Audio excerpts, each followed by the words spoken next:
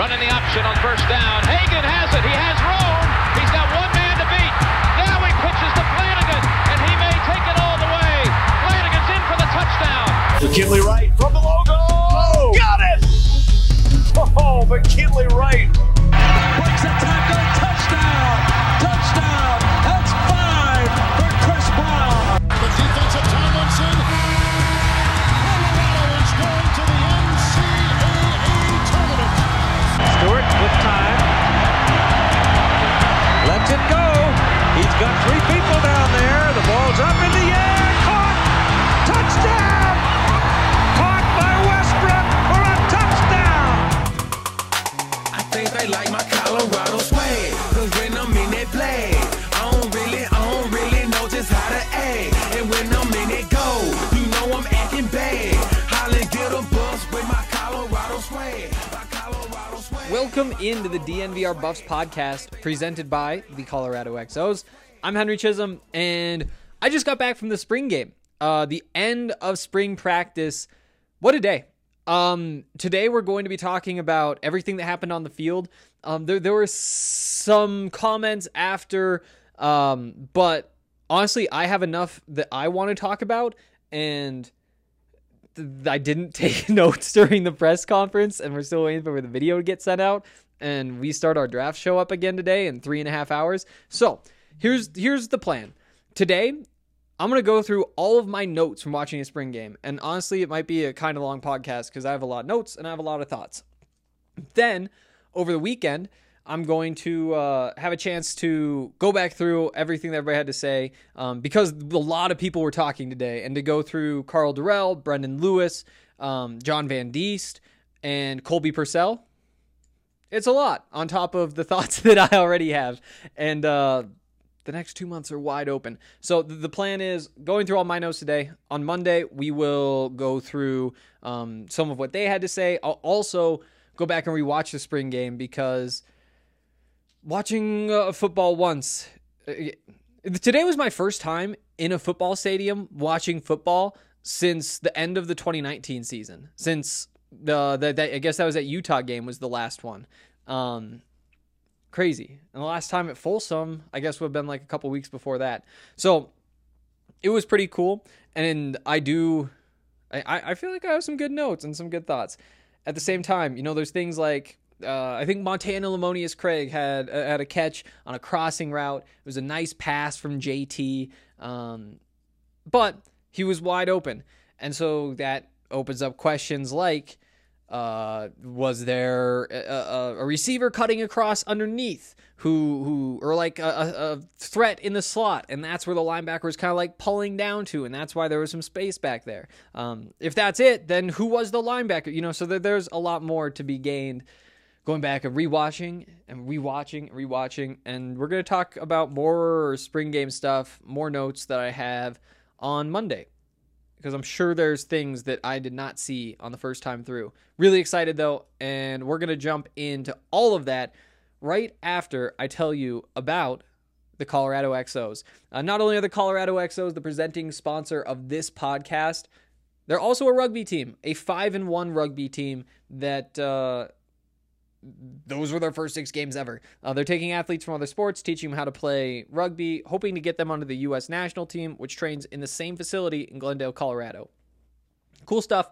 You can follow along with DNVR Rugby on Twitter or the podcast or the written content at thednvr.com. Okay, so there's a lot to talk about. And we're going to start with the quarterbacks. I mean, that's what's on everybody's mind. I mean, that is the biggest sample size, I think. I mean, it's definitely the biggest sample size we've seen in Brendan Lewis's career. I guess what? He attempted 9 passes. I think that's how many he attempted in Alamo Bowl. So I guess maybe he played a pretty similar amount of snaps. JT Shrout, I don't think any of the games he played in at Tennessee, maybe he got up into the teens, but 13 attempts today. Again, this was a really good look at these quarterbacks, and overall, I was impressed. I was impressed. I was talking with Seth Pringle, who's one of the SIDs. He does like a bunch of the women's basketball stuff, women's soccer stuff. And we were talking like before all this, and I was like, you know what? I think with Brendan, I don't expect to see him look like sharp underneath, like picking the defense apart. I think that you expect to see him make a couple of big plays, and if he makes some big plays, you're happy. Well, then what happens? Brendan goes out there and completes 8 of his 9 passes, only for 62 yards. You know, you could see it as maybe just a little bit conservative. But he looked nice. And you know, the first drive, so he actually was the first quarterback to take the field, and it was actually Joe Davis who was the first running back to take the field. Now, Jarek Broussard did not participate today. We knew that coming in. He's been dealing with that ankle thing. Didn't sound too serious, although it did sound like he'd probably be back by now. I think the fact that he's been out this long was a bit of an upset, but we did know they were going to be very cautious because he's fine. Jarek Broussard will be just fine without the last week of spring practices. Like I said, though, first drive, Brendan Lewis is in there with Joe Davis, and they start by running just some little spacing concepts. You know, having 5 guys go out into routes, and none of them go more than 10 yards downfield. And I really like that strategy to start a game, but also to start something like a scrimmage where you're hoping to build a little bit of momentum for those guys, because it is a simple read. And, you know, the way, or the reason you call that play is because you look at that defense, you see a safety in the middle, and you see zone coverage underneath. They're not aligned in man. Maybe you see like a linebacker on a receiver or something. And if you make that read, and I don't know how much of that is like called on the field or anything like that, and maybe there's like a man beating concept in there too, but when you know the defense is playing most likely like a cover 3, they've got 4 defenders underneath, 5 receivers, spread them out. And I think that was a big part of the game plan, especially early on, for both Brendan and for JT, and both looked really good. You know, in particular, both guys did a very good job getting the ball to the sideline in those situations. The way that the CU defense was covering it for the most part was almost like inside out. And that makes a lot of sense. It's the toughest throw. You have more time to recover and see if you can make a play on the ball out there. And I think the first one, a couple of those sideline ones, were to Keith Miller, who I thought had a pretty nice day. I wonder what the stats are. He had 3 for 30. Let's see. What other stats do we have? FD. I don't know what that means. But yeah, 3 for 30. That's solid. And again, the reason he's averaging 10 yards a catch, most of those short routes going to the sideline, he uses his big frame, and they put the balls where they need to be. You know, those out routes, that is the test of arm strength. It's not... I mean, so I guess how far you can throw it is another test, but for the most part, deep balls, like they're 40, 50 yards, and it's more about the touch, about dropping it in the right place than having a cannon. You do need a good arm to get it there, but it's those out routes where you need to be able to pound the ball on the sideline before the corner can break on it, and both of those guys did well. And I think that my big takeaway is that they can take what the defense gives them, and if that's the offense that the Buffs want to run, get the ball in the playmaker's hands, I think that you can make it work, because you were able to do it against a CU team or a CU defense that has seen a lot of this stuff before.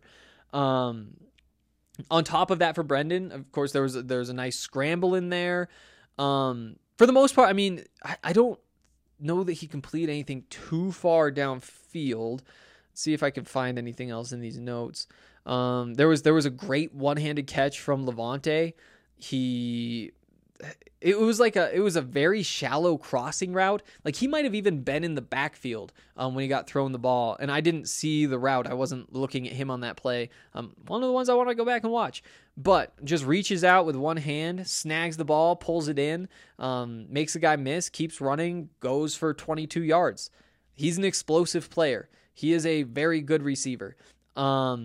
Oh, and here, I found this. There was a Keith Miller 20-yard gain, but again, on the sideline, another one of those out routes. The other note on that play was there was a blitzer, came up the middle very fast, and it might have just been a sack. Like, he pulled up, and it was 50-50. I think Brendan probably would have gotten hit while he was throwing. But yeah, and I couldn't tell who that was either, but I thought it was Robert Barnes. Another one, got to go back and watch. Anything else from Lewis in here that really stands out? No, not really. Again, he did good work. The offense moved well when he was out there. He had a nice little scramble. Just saw the pocket kind of opened up. There was just like a big gap in the middle, and he took the space that was there and wound up with, I want to say, like 12 yards. That is what he provides. He made the right read. Getting into JT Shroud, I think that he maybe was the one who was a little bit more up and down. You know, he the only quarterback to throw a touchdown today was JT Shroud. He was 9 of 13, 77 yards. Passer rating for him is 144.4. Lewis is 146.8. They both were good. With JT, again, good picking things underneath. They ran fairly similar concepts with both those quarterbacks. Almost like the first play that they ran for both of them, and maybe even the first two were the same. I almost wonder if they were doing both on the same script. And I think both executed well. I will say that with JT, there were a couple of plays where maybe his senses in the pocket were not what you would hope for. I think it might have been back-to-back plays, or maybe 2 out of 3 plays. The first one, there's the pass rusher kind of gets he's rushing against the right tackle, goes upfield, gets back inside, and he's coming up inside the right tackle now. And it's an opportunity where JT could have rolled out around the outside, but instead he kind of just gets even closer to him, and it winds up being a sack. And again, the right tackle was beat at that point, and I think that might have been Gustav who did it. But you maybe could have given yourself a chance. And right after that, there was one where, and maybe it was more than 2 plays later, but it was pretty close after, close enough to make you think like he probably got told like, leave the pocket there, because what happened was both the edge rushers beat the tackles around the outside, and not like beat them bad, but bad enough to say, JT, you got to step up in the pocket. Instead, he kind of leaks out the back and gives them a better angle, and they bring him down. So that's something to pay attention to. And again, for the most part, he was very good. They have that counted as his 2 sacks all day, which is weird because I think I remember at least one more. No, we got that one. So, yeah, I thought that was a note that I made, and you know, it's something to pay attention to, because when you are more of a pocket passer, you know, he didn't get out of the pocket much at all, which is unlike what happened during the scrimmage. So, but when you are a pocket passer, that those little movements, you know, you look at Mac Jones, who's kind of the king of that kind of stuff, or at least last year in college football was the king of that stuff. Just those quick feet. He knows where everybody is, and he gives his offensive linemen good leverage. And JT, again, for the most part, was very good. And it's one of those things like, I mean, here's an example. So I got there's the baseball video game that just came back to Xbox for the first time in like 6 years or something. And I was really excited about it because I haven't been able to play a baseball video game in forever. And when you play it, sometimes when you're batting, like, you just do dumb stuff. Like, you watch a pitch coming and you're like, that is 2 feet outside the zone. Why did I just swing at that? I knew the whole way, but I swung anyway. And then sometimes you overcorrect. And it's one of those things where it's like, it's 2 plays where they looked kind of rough, but are those just 2 kind of fluky things that got tied together and you can tighten it up? I think so. But I will say that. Again, though, both those guys look sharp. It's tough to really knock either one of them too much. I think maybe Shrout got a little bit conservative later on, but I guess Brendan didn't push the field. He had that 22-yard gain, but I think the 22-yard gain, his long of the day was Devontae one-handed catch. Longest for JT was a 27-yarder, which I think I will remember, but maybe not. In terms of the receivers, Oh, and I should say, the other thing with the pocket presence, that kind of stuff, there was a lot of pressure today. There was a lot of pressure, and we'll get into everything everybody said on Monday, like I said, but one of the things that Colby Purcell said afterward, I asked him, like, how would you evaluate the offensive line today? And he actually gave a pretty short answer, maybe like the shortest answer I've ever heard him give. He basically said, like, you know, we started slow, but I think we picked it up later on, and we were pretty solid later in the practice. And I was like, yeah, I think that probably is about right. But it was a very slow start. The defense was winning on just about every snap. They're giving up sacks early. The running game really didn't do much to get going, and we'll get into the running backs. Joe Davis, the first play, he should have been stuck 4 or 5 yards behind the line of scrimmage. Nice spin to get out of that tackle, and winds up picking up 6 yards. But that's the kind of stuff that the running backs had to do for about half the day. So yeah, that the pressure was a problem, and they both generally handled it pretty well. No turnovers, which is what you want to see. I mean, from the offense. That's the thing about all this is, for every bad thing that happens to the offense, at least you hope it's because of a good thing that happened because of the defense, for the defense. Let's see, where do we want to go? Oh yeah, receivers. So, leading receiver today, Levante Chenault, 3 for 38. Then you've got Montana Lamonius Craig, 3 for 37. You've got Keith Miller, 3 for 30. You've got Dimitri Stanley, 3 for 26. Caleb Fourier, the first time, every time. 2 catches, 26. Jaylee Stacks had 2 catches for 3. One of those is just killer. We'll go back through. And then Pell had 1 for 10, Arias for 8, Groth for 6, Clayton for 1, Joe Davis lost 1, Alex Fontenot lost 3. And those were how the catches broke down.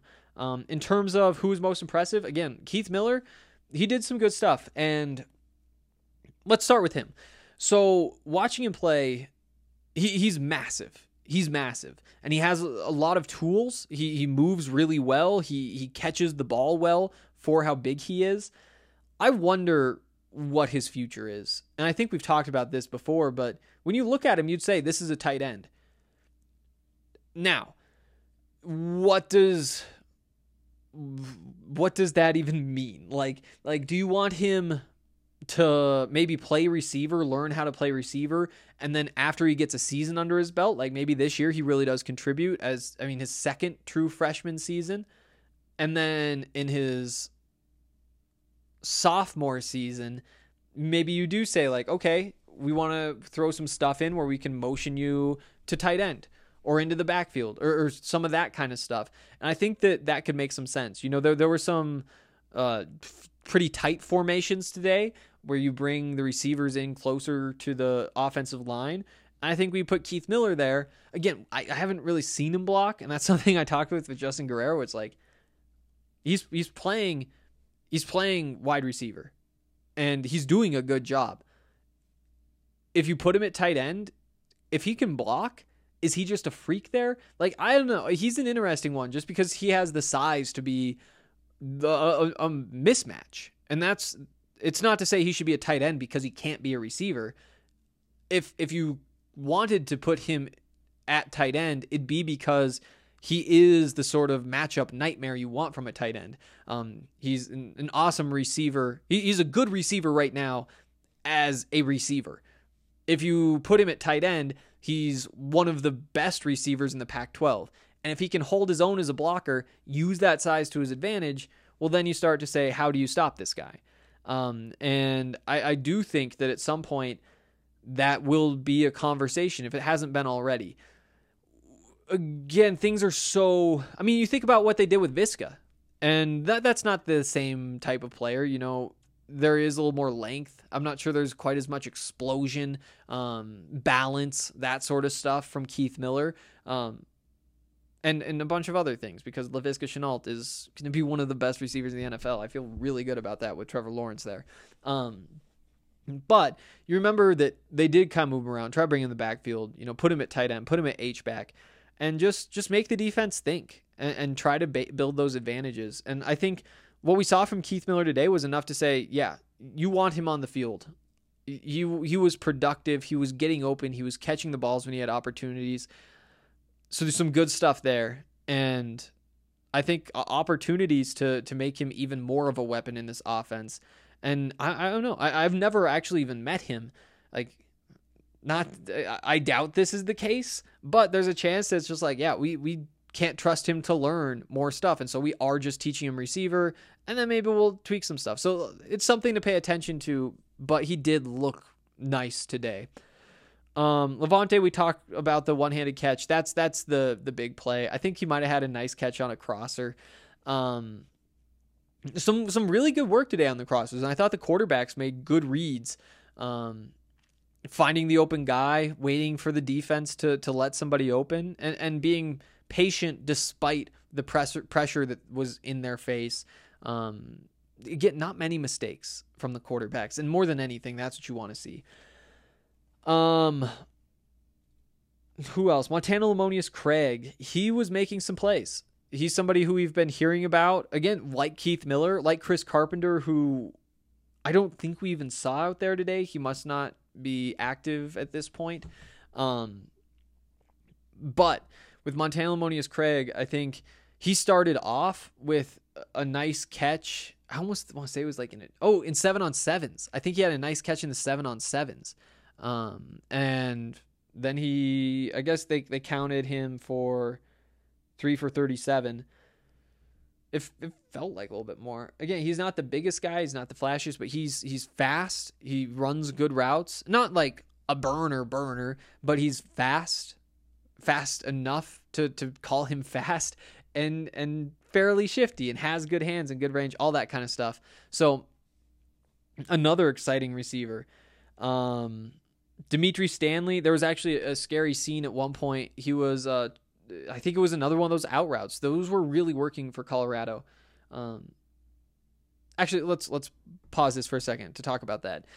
I wonder, so this defense, we've been hearing, you want the secondary to play top down. And there's a bunch of reasons for that. The biggest ones are that, according to Carl Durrell, tips and overthrows. If the quarterback overthrows the ball, you want a defender back there. Those overthrows, an underthrow, you should have a defender under them too, at the second level.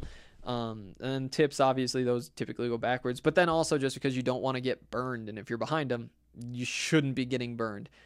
We did see today that maybe that strategy, using a lot of like the cover 3 type of stuff, it did leave them a little bit susceptible because they were dropping those corners back. Again, I want to go back and watch to have some more details on all of this, but that's my initial kind of read, and it's something to pay attention to.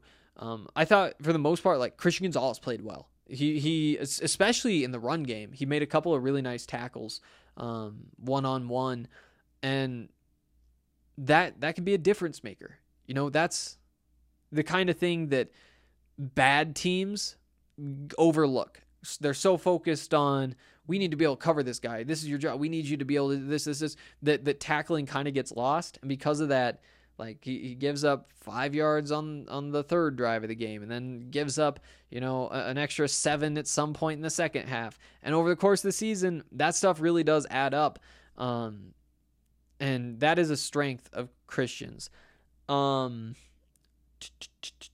Anything else? Oh yeah, but Dimitri Stanley, a little bit of a scary scene when he was going on one of those out routes, and Isaiah Lewis was actually covered, and he made an aggressive play on the sideline to get the ball away, but totally clean, and they wound up, their momentum just carried them into the wall in the bleachers, and Dimitri he got up eventually, just according to Adam. I didn't see him get up. Adam Munster Tiger used the word popped up. So yeah, sounds good. But then he did go to the locker room. Something to note. But he did look nice out there. He was shifty. I think Brendan even said like he's one of those guys where he's just always open. And I think he said, I think he started that by saying the same thing about Vontae. It's like, throw it to Vontae, he'll go get the ball. But good work from Stanley today too. Next leading receiver, Caleb Fourier.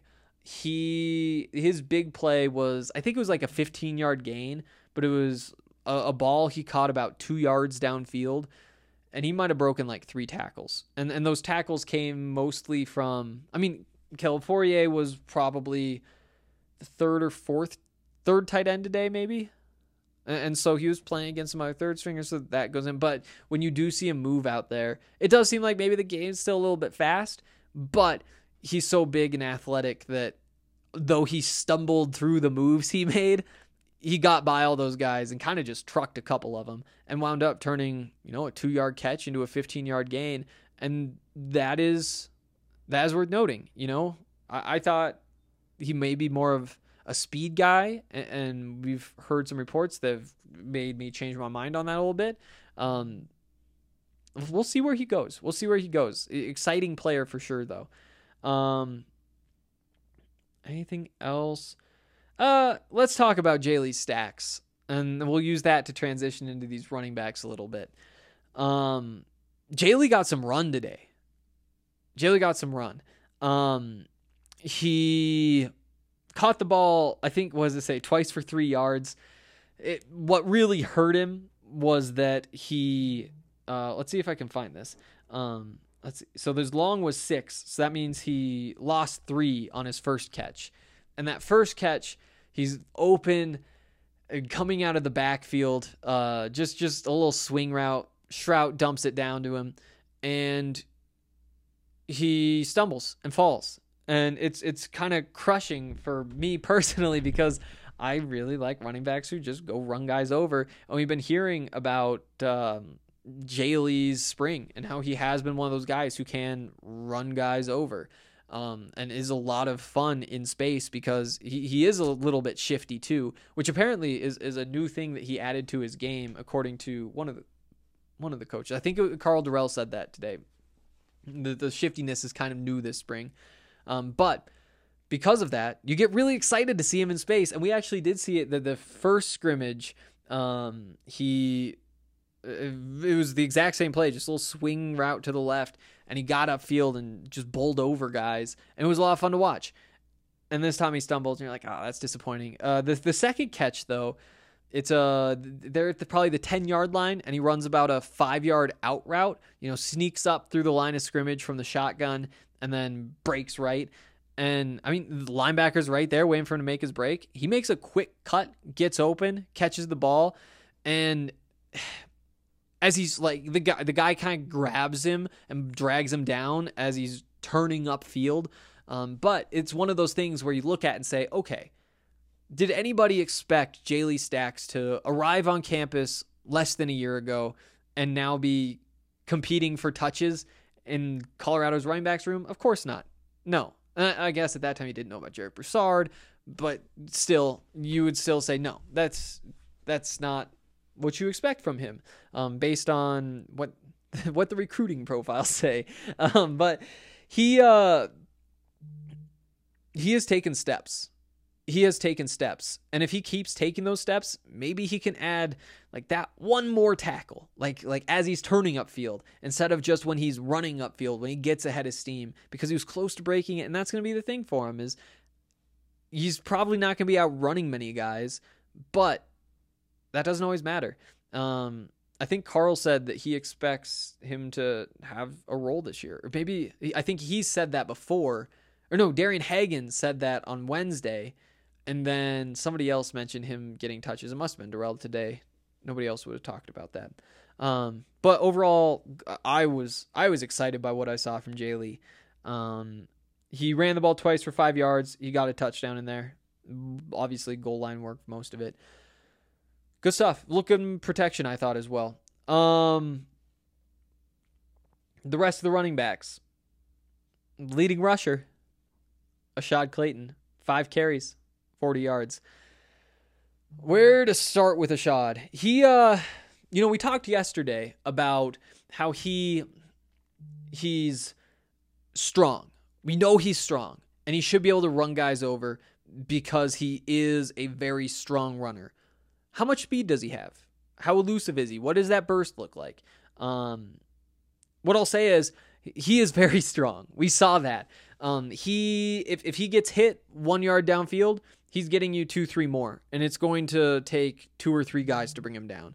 There aren't many people who can tackle that man all by themselves. On top of that, I was pretty happy. When he was playing later on and a lot of the starters on the defense were out there, that's when you started to see him toy with guys a little bit more. Again, he, what was it? 5 for 40, an 8 yard per carry average. His long was 24. Some of that is because he's going up against other talent. There was one run, like a stretch run to the right when he was going against the number 1 defense, where you looked at it and said, hey, Jarek Broussard gets that edge fast. He cuts up field, and it could be a pretty big gain. Ashad isn't like slow. He just isn't Jarek Broussard. And when he gets to that edge, he has a step on a linebacker, but that step on the linebacker, as soon as you cut up field, that kind of disappears. He makes contact like 2 yards upfield, and Ashad's strong enough to turn that into a 5-yard gain. And that's kind of the question, is those stretch runs, those tosses in the passing game. Can he just outrun guys? And again, I saw about what I expected. Good speed. He's somebody who, you look at and say he does have a very real shot at the NFL. The recruiting hype makes a lot of sense seeing him on the field. To be one of the very best, I think he might need to just get a little bit more explosive. But even at the same time, I mean, you look at the runs between the tackles. He finds a hole. He's patient. He's usually patient. There's plays where he gets in there and he almost like even stops after he gets through the line of scrimmage and just follows the space, and it works for him. It's not, I don't want to like compare him to Le'Veon Bell and what he was with the Steelers.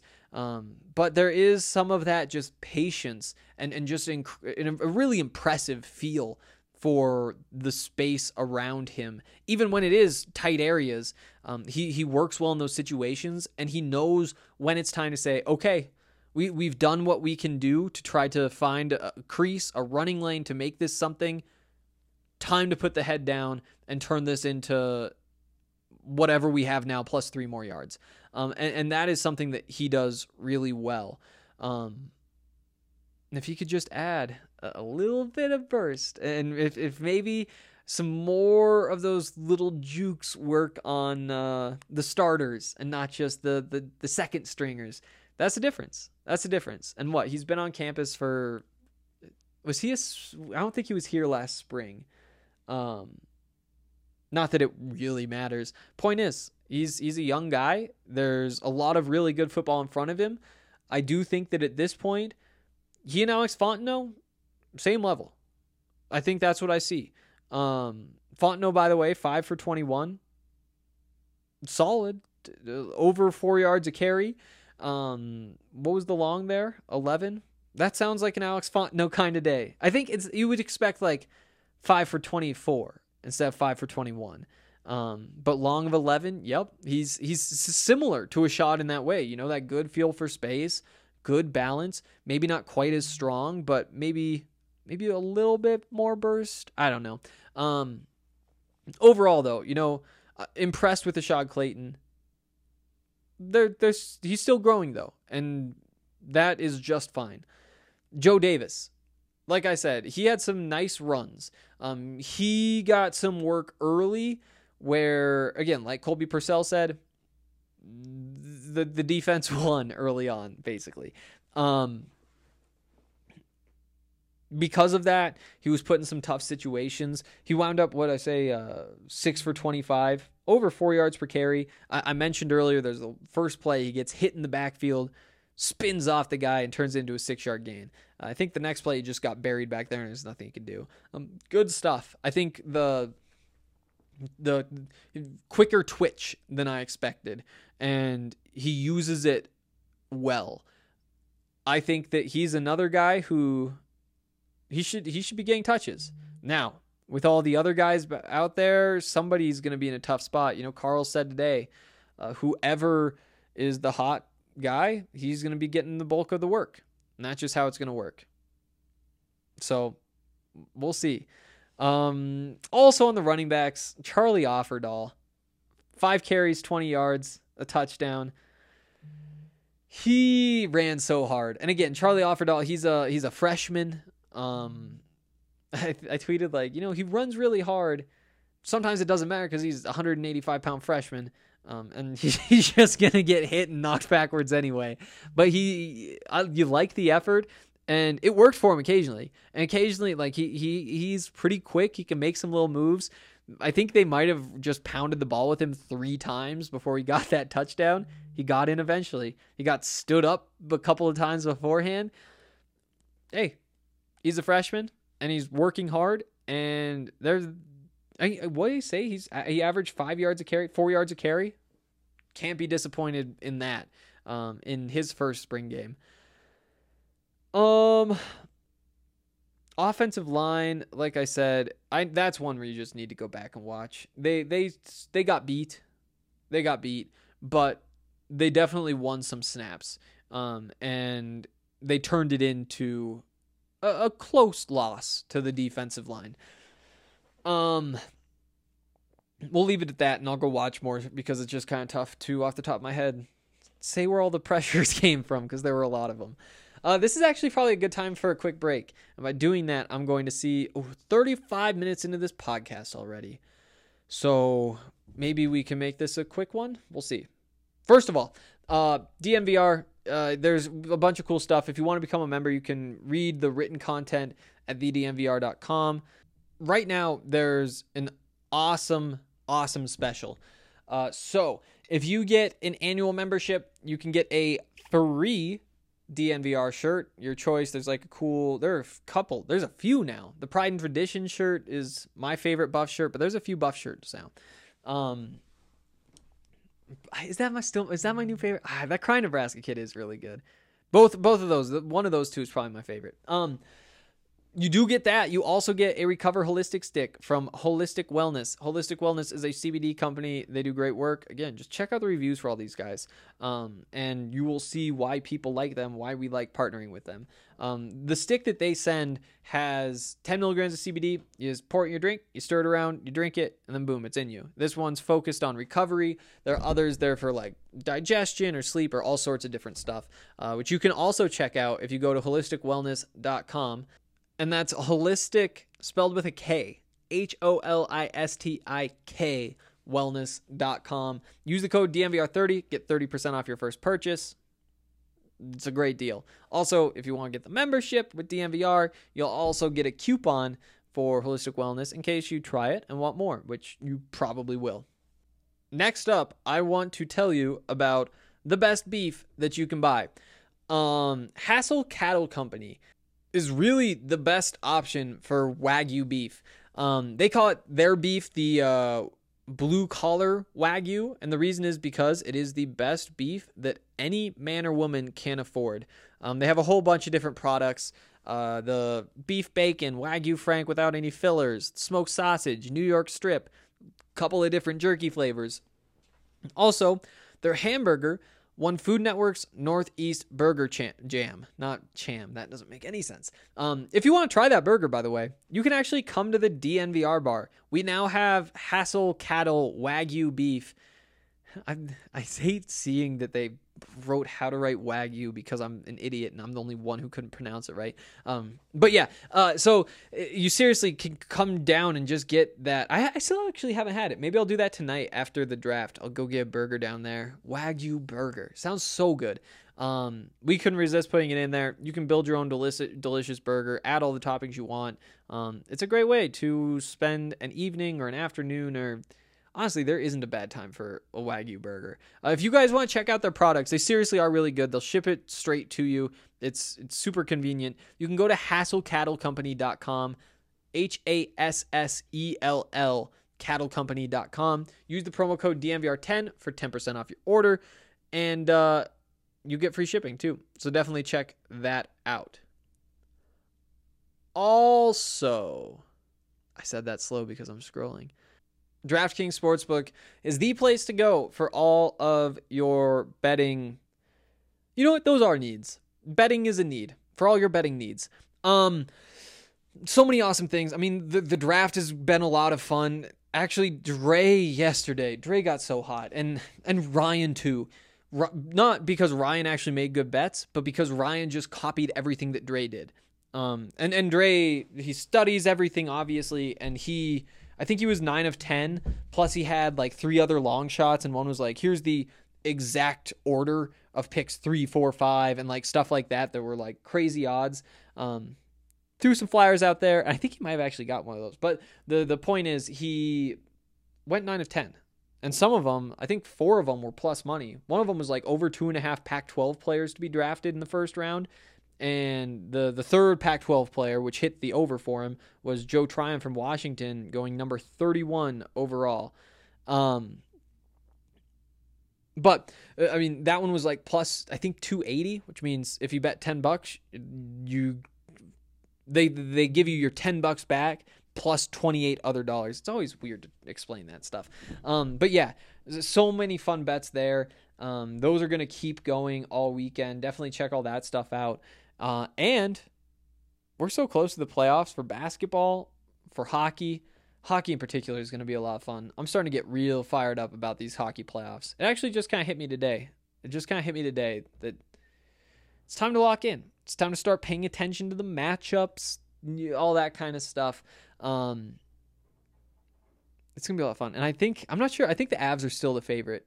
And they kind of hit a little slump, but it's because they had COVID, and first they had to go on pause, and then they have their players and all that kind of stuff. I'm not worried about it.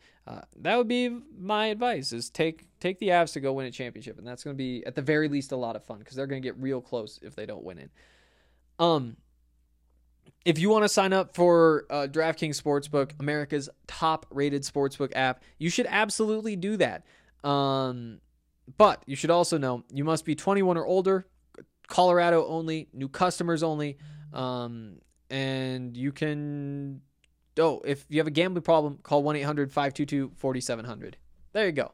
DraftKings Sportsbook. They do really good stuff. On to the defense now. Again, it's hard. There's so many things to watch. And when the story is the quarterbacks, what you typically do is like watch the receivers, see who's getting open, and then you're like, hey, he's open, and then you're like, well, wait, the ball went the other way. Today that didn't happen all that much. But when you're watching things develop downfield, you miss what's happening in the trenches. When you're watching the trenches, you miss what's happening somewhere else. And it's just one of those things. To be honest, I couldn't tell you exactly who was disruptive and who was, kind of following the rest of the guys. I can say Josh Gustav was in the backfield consistently. He wound up with a couple of sacks. One of them on third down.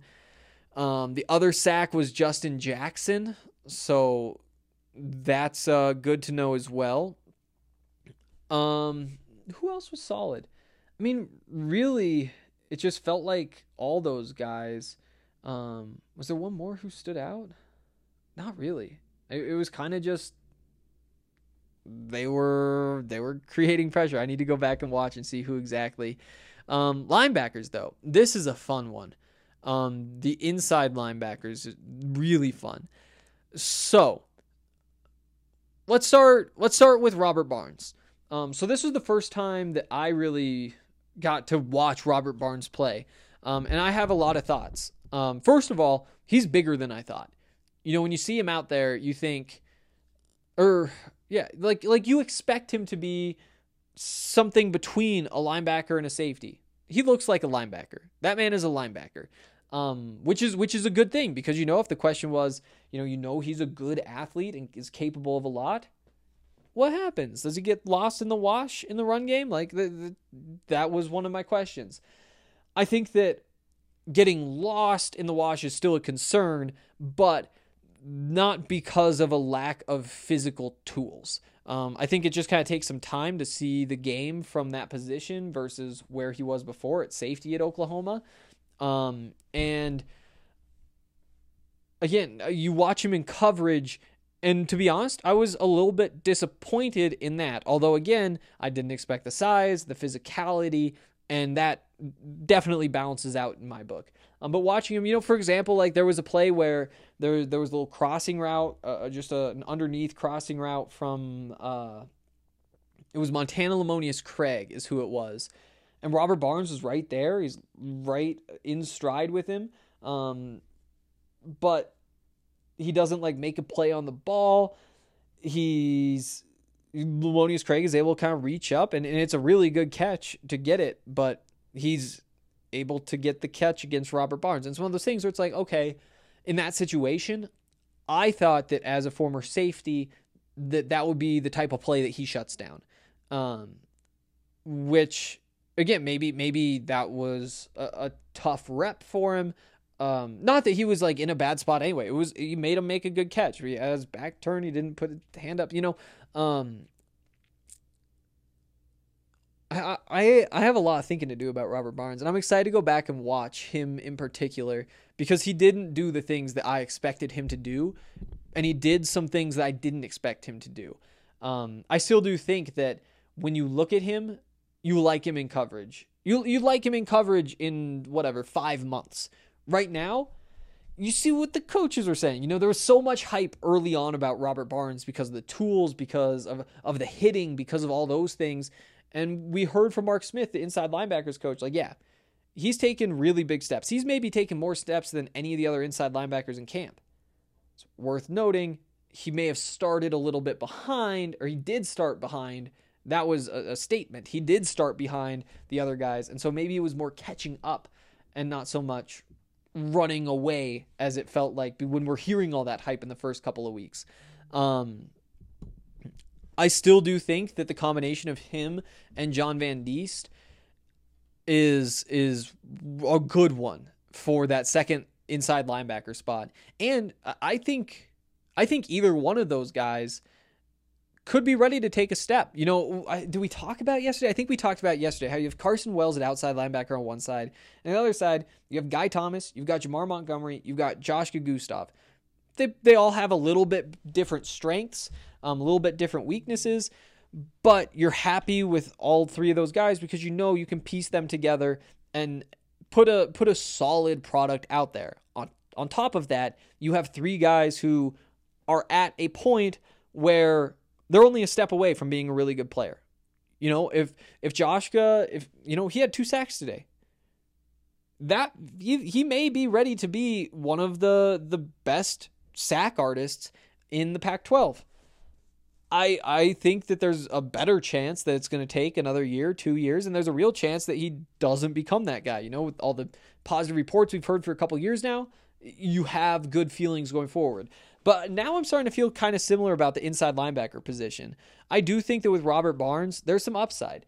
We saw the speed today, and the speed is more downhill than I think maybe I realized. I want to go back and watch to see if he was shiftier, moving backward, and just how fluid he is when he is in coverage, because he does seem like he's a very linear athlete at this point, and it works for him too.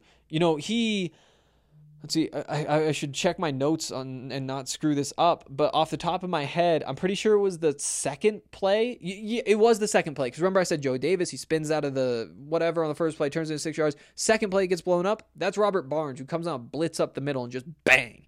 He hits him. And I'm pretty sure there were some other blitzes. Again, it's tough to see everything, but I think they were Barnes. They were nice too. And by the way, I love that stuff. Like the aggression that the defense can play with, it's unique. It sets Colorado apart from a lot of other football teams. And I think that when you look to the success that defense had last year, a lot of it has to do with how aggressive they were. Everybody trying to penetrate, sending Nate on all those blitzes. Everybody talks about Nate's stats, which they absolutely should because he put up crazy numbers.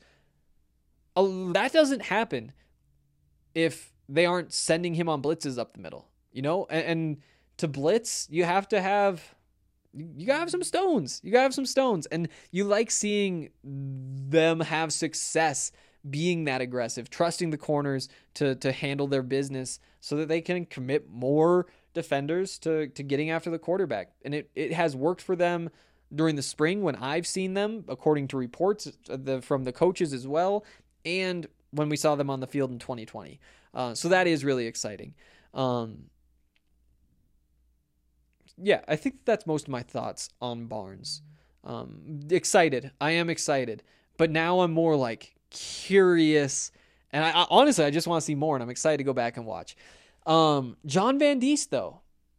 You know, when Robert Barnes was flying in there, I mean, here's his thing. The first play, Joe Davis spins out of the tackle, turns into a 6-yard gain. Well, guess what? It's John Van Diest who brings him down. I'm kind of shocked to see he only has 5 tackles, because it really felt like just about every tackle they were calling his name. And I think he had like 2 of the first 3. And I did hear that he may have like tweaked something in his leg just a little bit. Doesn't sound serious in any way at all. But he was on the sideline, and now that I think of it, he really wasn't playing all that much late, I don't think. Or at least I can't remember. Another thing to go back and watch. So maybe that's why the tackle numbers aren't as big as they felt like they were going to be. I thought it was going to be something crazy when I opened these stats. He looked good, though. John looks good. And we'll get into more of this on Monday, because he spoke with the media today, and Carl Durrell raved about what John Van Diest has done this spring for a bunch of different reasons. You know, as a leader, kind of stepping up and being the guy with Nate Landman gone, getting guys into position, thinking about that kind of stuff. But also, I mean, the improvement in coverage came up again. The confidence playing the run game came up. Trusting himself to know his play. And see, like, that's the thing. And sure, you know, Robert Barnes, he's faster, I would say, than John Van Diest. I'm confident saying that. At the same time, there's a difference. What matters is how fast you are on the field. And you play fast if you're confident that you know what you're doing. And if you're sitting back there hesitant, then all of a sudden you lose a step or two. And Robert Barnes, he is not hesitant, I don't think. And maybe this was a bad example because of that. But John, now it sounds like maybe he's looking faster just because he's processing quickly and going where he needs to go, and doing so fast because he trusts that he's right.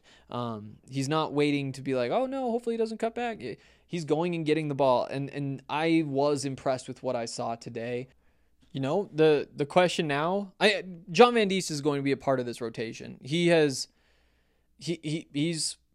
basically proven that during spring that he is one of their best options. And, you know, it's one of those things where, talking to Mark Smith on Wednesday, the inside linebackers coach, he said, we want to rotate 5 to 6 guys at that spot.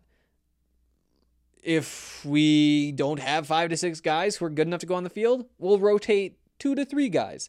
I think when you got Nate Landman, you've got John Van Diest, and you've probably got Robert Barnes, who are those 2 to 3. And if anybody else can get into the conversation, they get into the conversation.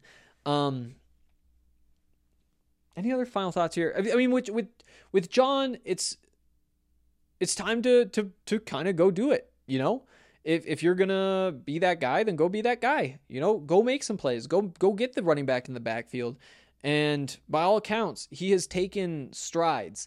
Again, been mentioned as one of the up-and-comers in camp, somebody who really improved. And he talked about that today too. He said, I mean, with Marvin Ham, with Quinn Perry, with Nate Landman sidelined, he's been getting a lot of reps. And I've heard it's been wearing on him. It's been wearing on him. At the same time, when he was talking with us, said he's very thankful that he's been able to get those reps, because it means that when he makes a mistake, he has more opportunities to learn from that mistake, to fix it. And because of getting all those opportunities this spring, he feels like he is much more advanced as a player at this point. And again, he was an important piece of that defense today. It's going to be so much fun in the fall.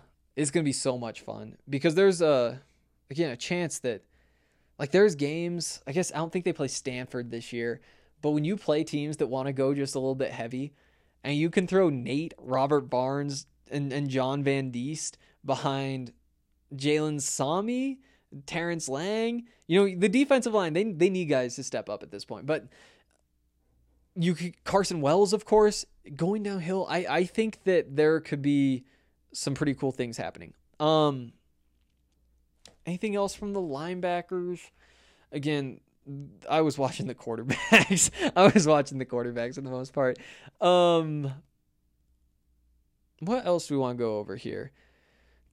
Who got the pass breakups? Oh, one of them. This should have come up earlier. Steele Dubar. Have you heard of that name? Did you know that Steele Dubar was even a person's name? Because that's one that could have got you. He is a safety for Colorado, and he made, I think, either, we were talking about the press box, either Vontae's catch, the one-handed catch, or what Steele Dubar did was the play of the day. What Steele did was, it was a bad read by a quarterback. One of the few mistakes we saw all day, and I'm pretty sure it was Shrout.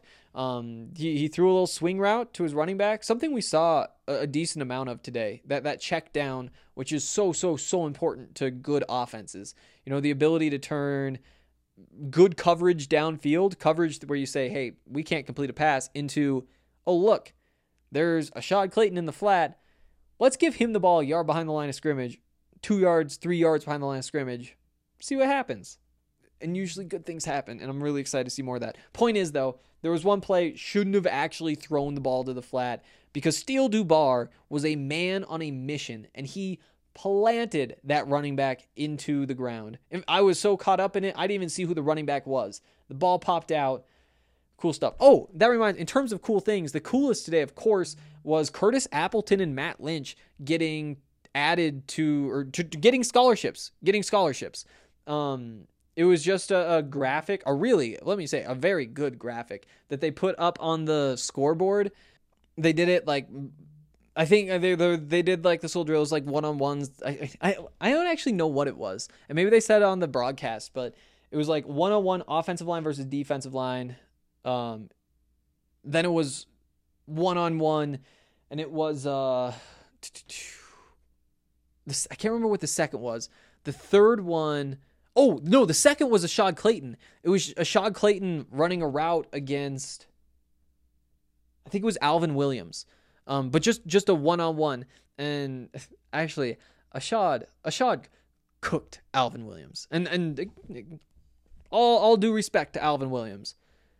I don't know how you come back from something like that. Ashad, it's like a 4-yard route probably.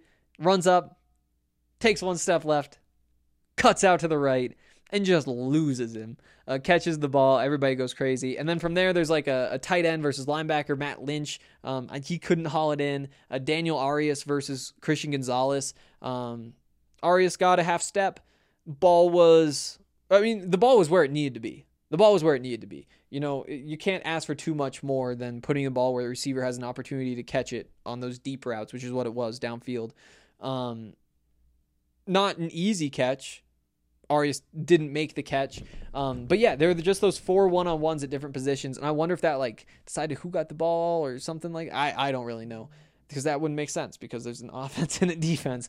But right after that, and before they got into the actual scrimmage, they just put the graphic up on the scoreboard, and it I think took a second for people to realize it was up there, and like the team like reads it and says like, Matt Lynch, Curtis Appleton, congrats, you have a scholarship, something like that. Everybody just goes crazy, and that's always really cool. It's really cool. And a smart thing for the program, and Carl talked about it after. He said, we want walk-ons to know that if they make it onto our depth chart, if they contribute, we will give them scholarships. Because that's how you get more good walk-ons. That's how you get walk-ons to choose Colorado over other schools. And Matt Lynch, Curtis Appleton, both of them absolutely deserve it. Matt transferring from UCLA, playing tight end, getting thrown into the number one job with no spring, with a very, very short fall to get ramped up for the season. Sure, like it's not like he was setting records out there, but he was filling the role and doing a solid job doing it. Cool to see. And he actually, I'm curious to see what he looks like, because there were points today, I can't remember him during the actual scrimmage, but there were some other like drills, some 7-on-7 stuff. There was one in the scrimmage where, now that I think of it, he's up the seam, he beats the linebacker, and again, the linebacker's close, the ball's high, he gets one hand on it, can't pull it in, but you start to see like, okay, he makes that play. All of a sudden you start to look at him differently. Now he didn't make the play, but he got a hand on it. If he could just work on pulling that in over the next few months, maybe he's I don't know. I think right now, when you look at the tight end position, you say Brady Russell's cool. Brady Russell is a guy you want out there. You're excited about that. Number 2, I think, Matt Lynch is a grad transfer who didn't put up big numbers. I think he's somebody who isn't, he doesn't necessarily get the respect he deserves. And on top of that, there's guys like Caleb Fourier, guys like Louis Passarello, Eric Olson, who you're so excited about because they're young and they're fast and they're well known as good recruits, and they could be impact players for 3-4 seasons in Boulder.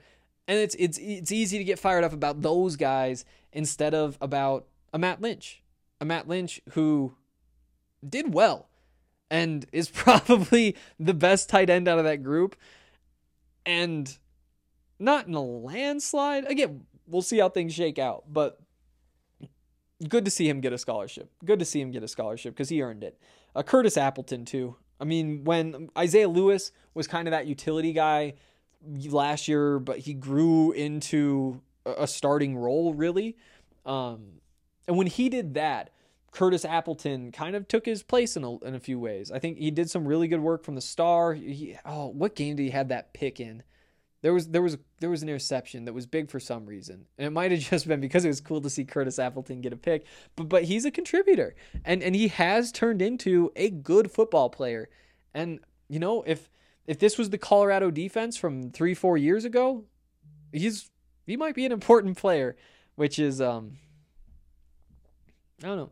It's good to think of stuff like that. Now, I mean, when you go back to the 2016 team, no, he's not a starter there.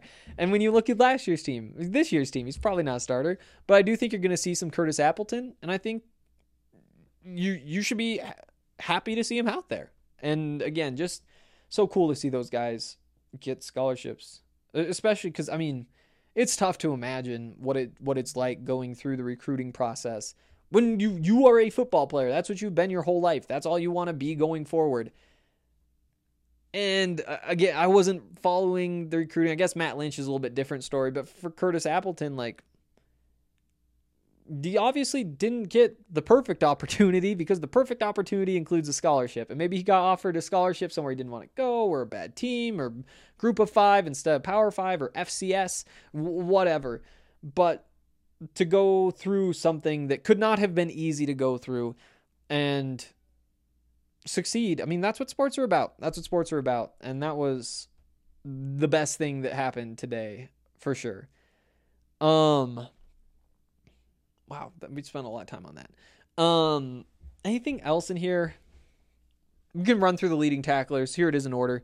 Van Diest, Barnes, Gustav, Dubar, Justin Jackson, Gino Macias.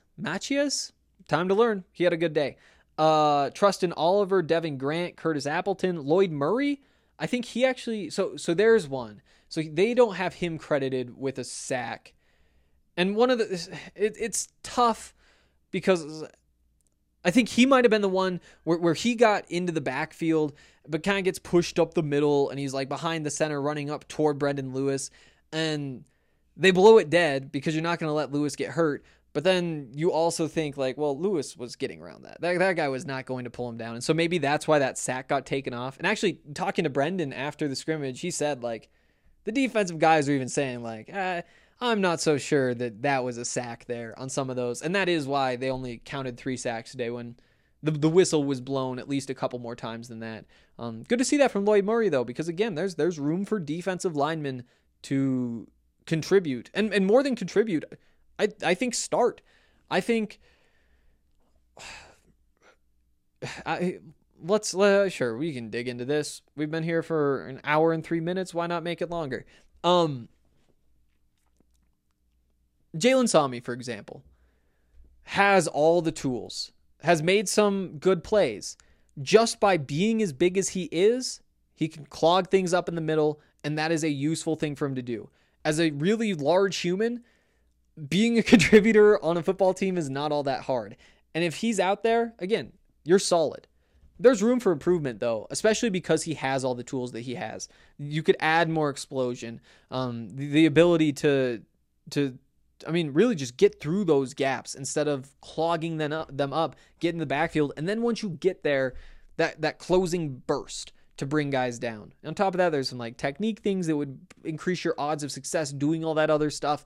And again, if he's your starter for 2 more years as your nose tackle and he does what he's been doing, you're cool with that. You're cool with that. When you say Colorado's the best defense in the Pac-12, why is that? He's not at the top of the list. Terrence Lang, similar in a lot of ways. An NFL body. I've said that, and after that, Carl Durrell said that, and other people have said that as well. NFL body. And we've seen production. We've absolutely seen production. I mean, he had how many sacks last year? But to be an NFL guy, you need to put up 10 sacks. And it's, again, you've got 2 more years. Or he might actually be a senior this year now that I think of it. But if he's a senior, now it's time to kind of do it or not. And again, with what he's doing, you're happy with it.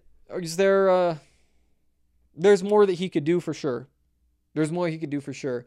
And so while I do think that those two are going to be starting, just because again, they're safe. They will do enough to be worthy of being on the field. Whereas a Naeem Rodman, a little less proven. Justin Jackson, a little less proven. Lloyd Murray, of course, less proven. And because of the confidence that the coaching staff can have in them to do well enough to let the guys who have been the reasons that Colorado's defense is so good, let them be the stars, sure. That's good enough. But if they don't take those steps, that's when you start to say, okay, well, maybe instead of taking 40 to 50 snaps a game, you're taking 30 snaps a game. You're playing about half of them. And if that's the case, then there's room for more of these other guys to get into this rotation. And on top of that, that's only 2 guys when they're going to be starting 3. And so to see somebody like Lloyd Murray make some plays has to be exciting. Has to be exciting. And I don't think Sami and Lang, I don't think either of them were out there. Lang was not out there. But yeah, so there's some thoughts on the offense or the defensive line as well. Offensive line, tough to even have thoughts when they've got Tank out there all the time, which again, he's 6'10". It's fun to watch somebody who's 6'10". Also fun to see what Frank Phillip is going to do when that's his job. Someday he'll be back. I think that's it for today. Any other thoughts? Oh, we should talk about the kickers. Let's not forget about the kickers. Really not too much to say. There was I thought the punts were a little bit short. There were some drills where they had the punter punting from the end zone, like full team, and they were solid. They were solid. Room for improvement, though. You're not looking at that and saying, wow, we've got the best punter in the conference. No, but again, Josh Watts has been in America for a year, so no reason to think that this is it. This is where he will plateau. Evan Price, I don't remember seeing too much of him, but there are 2 plays that really stand out. He made a 43-yard field goal, the only field goal I think he kicked all day. Probably would have been good from 45. Dead center though. That's again the knock on Evan Price. The reason why he may not be the kicker, and that's with Cole Becker coming on, that's going to be a really interesting competition. And in a competition where I'm not so sure that there's just a clear winner as much as you're picking which style that you want to roll with. Whether you want a guy who probably has a bigger leg, but was playing high school football a year ago. And I think he's from California, so he might not have even been playing high school football a year ago. It might have been a while since he's played any football. Do you want somebody who is more raw and potentially not as accurate in exchange for that extra leg? You want a guy like Evan Price, who was sharp last year outside of the blocked kicks. And hit one from 43 today. I can't remember if he said he hit a 47 or 49 yarder in camp as his long when we talked to him last week. But yeah, that's going to be one to watch too. The other thing on Evan, their kickoff drills that they were doing. The first kickoff was Mac Willis. He kicked it into the end zone, and then Evan Price kicked one out of bounds at like the 7. You don't like to see it, and does it matter? I don't even know. I don't know how to talk about kickers. I don't know if that's something where the coaches are like, it was one bad kick, he's been good all spring, or if they say, hey, that was his first kick in the spring game. We want to see who can win this job, and I hope he's not beating himself up over it, and he shouldn't be because it was one play. That's the thing about kickers, though. They aren't on the field for a whole lot of plays.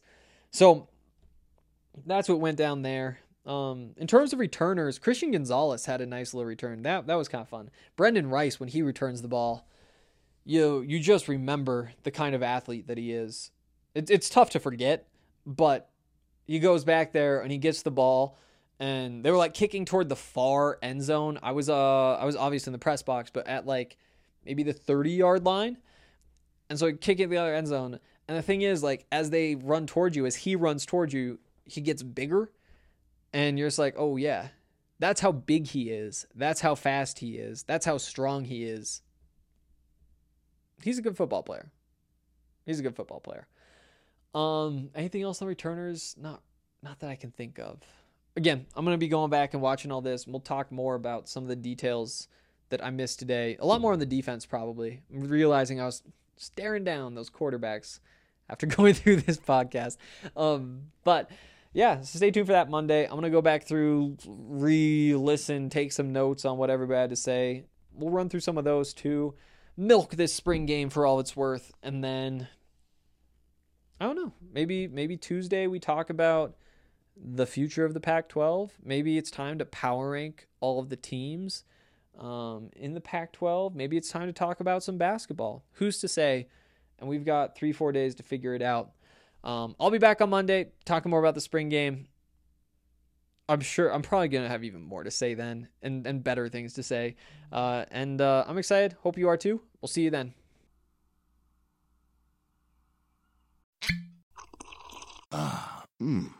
The first taste of rare bourbon you finally got your hands on. That's nice. At Caskers.com, we make this experience easy. Caskers is a one-stop spirit curator with an impressive selection of exclusive, sought-after, rare, and household names in the realm of premium spirits and champagne. Discover the top flavors of the year now by going to Caskers.com and using code WELCOME10 for $10 off your first purchase. Get $10 off your first purchase with code WELCOME10 at Caskers.com. The first taste of rare bourbon you finally got your hands on. That's nice. At Caskers.com, we make this experience easy. Caskers is a one-stop spirit curator with an impressive selection of exclusive, sought-after, rare, and household names in the realm of premium spirits and champagne. Discover the top flavors of the year now by going to Caskers.com and using code WELCOME10 for $10 off your first purchase. Get $10 off your first purchase with code WELCOME10 at Caskers.com.